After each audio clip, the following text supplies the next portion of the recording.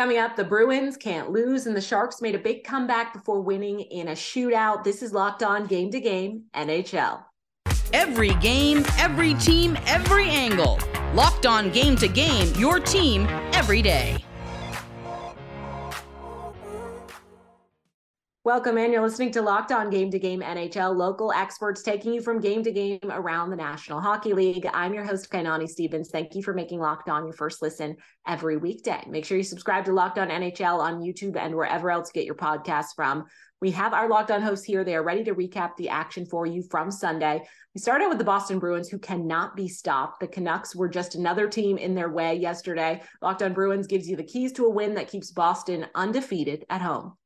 The Boston Bruins defeated the Vancouver Canucks on Sunday by a score of 5-2, improving their home record to 9-0-0, their overall record to 4-2, and completing a weekend sweep over the Buffalo Sabres and the Canucks. This is Ian McLaren, host of Locked On Boston Bruins. And the Bruins had two winnable games on the schedule this weekend, and they took care of both, beating the Buffalo Sabres on Saturday and then taking care of the Vancouver Canucks on home ice here on Sunday. Bunch of different guys scored for the Bruins, including Thomas Nosek, who scored the empty net goal. He hadn't scored in 66 regular season games dating back to January 2nd. Pavel Zacha got on the board with the game winner, and the Bruins perfect on home ice here to begin this season. The Minnesota Wild held a 2-0 lead in the third period over the Sharks and then watched it all slip away. Both Locked On Sharks and Wild review the comeback and San Jose's shootout win. The Sharks overcome a 2-goal deficit to beat the Wild 3-2 in a shootout.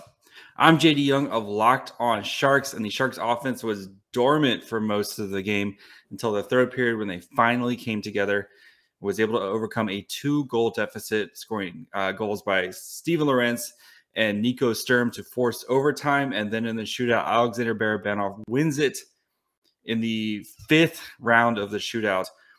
Game where the Sharks, they just struggled to get things going. But, you know, we finally see this team. They're starting to get some offense from the secondary scorers.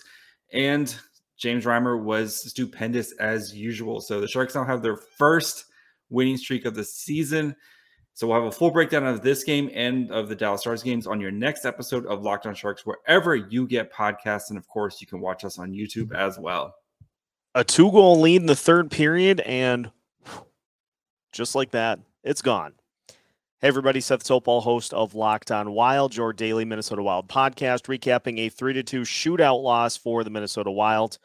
Leading 2-0 in the third period, the Sharks score 2 goals 2 minutes apart, including former Wild center Nico Sturm getting the game-tying goal. We head to overtime. Some great chances for both teams in the extra period, but neither team able to break through, and so we head to a shootout in which the Wild get the standard Kirill Kaprizov shootout goal. We've just become so accustomed to seeing those, but ultimately the Wild not able to do any better than that. Philip Gustafsson was good in this one, but the Sturm goal was one you'd like to have back, and a tough way to get just 1 point. Again, struggling at home to try to pick up the win, but nonetheless, a point. The Wild will now head to Nashville on Tuesday. For more on the Minnesota Wild, make sure you're following Locked On Wild wherever you listen to your podcasts. Coming up, the Stars win big in Philly. This is Locked On Game to Game NHL. Game is brought to you by BetOnline, the #1 spot for all of your online sports betting needs. NBA and NHL are back in action, and the NFL is quickly approaching the postseason. Whatever sport you're interested in betting on, you can do that at betonline.net. It's where the game starts. Welcome back. You're listening to Locked On Game to Game NHL. I'm your host, Kainani Stevens. Thank you for making Locked On your first listen every single weekday. The Capitals had beaten the Lightning earlier this week, but Sunday, Tampa Bay got some revenge. Locked On Capitals tells you why this time was different for Washington. Washington Capitals fall to the Tampa Bay Lightning by a score of 6-3. Hi, this is Dan Holme of Locked On Capitals. Just a couple of days ago, the Capitals beat the Lightning handily by a score of 5-1. The Caps fall big time to the Lightning tonight. The first half of the game, it was all Lightning as they jumped to a 4-0 start. Then the Caps pulled their goalie Darcy Kemper, not because of the play of him per se, but just they were looking for a momentum change. The Capitals defense was folding in front of him. Charlie Lindgren came in the game and stopped 24 of 25 shots. The biggest thing tonight is the Capitals offense was not engaged, and they didn't make the most of their power play opportunities, and the penalty kill on the Tampa Bay Lightning was stifling. They didn't allow for a lot of opportunities. The Capitals got a couple goals in the game, but they never caught enough momentum to even really get close. Caps hope to get back into the win column Tuesday as they take on the Florida Panthers. Keep it locked to Locked On Capitals, and I will keep you updated on all the news with your Washington Capitals. Locked On Capitals, your team every day. The Winnipeg Jets shocked the Seattle Kraken on Sunday night. Blake Wheeler tied the game with his 300th career goal with less than 10 seconds to play. And then he scored the game winner less than a minute into overtime. Locked On Kraken recaps the wildest finish in hockey this season to date. It could all be so simple, but you rather make it hard. Erica El Ayala here, coming to you after the Seattle Kraken fall to the Winnipeg Jets 3-2 in overtime. We had this one in the bag until the Winnipeg Jets score in the last 3 seconds of regulation on their seventh power play opportunity. That was a bad penalty by Carson Soucy. Eberle took a pretty bad one as well. The discipline. We need more discipline. This was a tough pill to swallow. There were so many things going right about this game. We'll talk about those on Monday's show. But for now, for tonight, ooh, boys, we got to do better. Let's clean it up and finish out the homestand. Let's get to 500 at Climate Pledge Arena.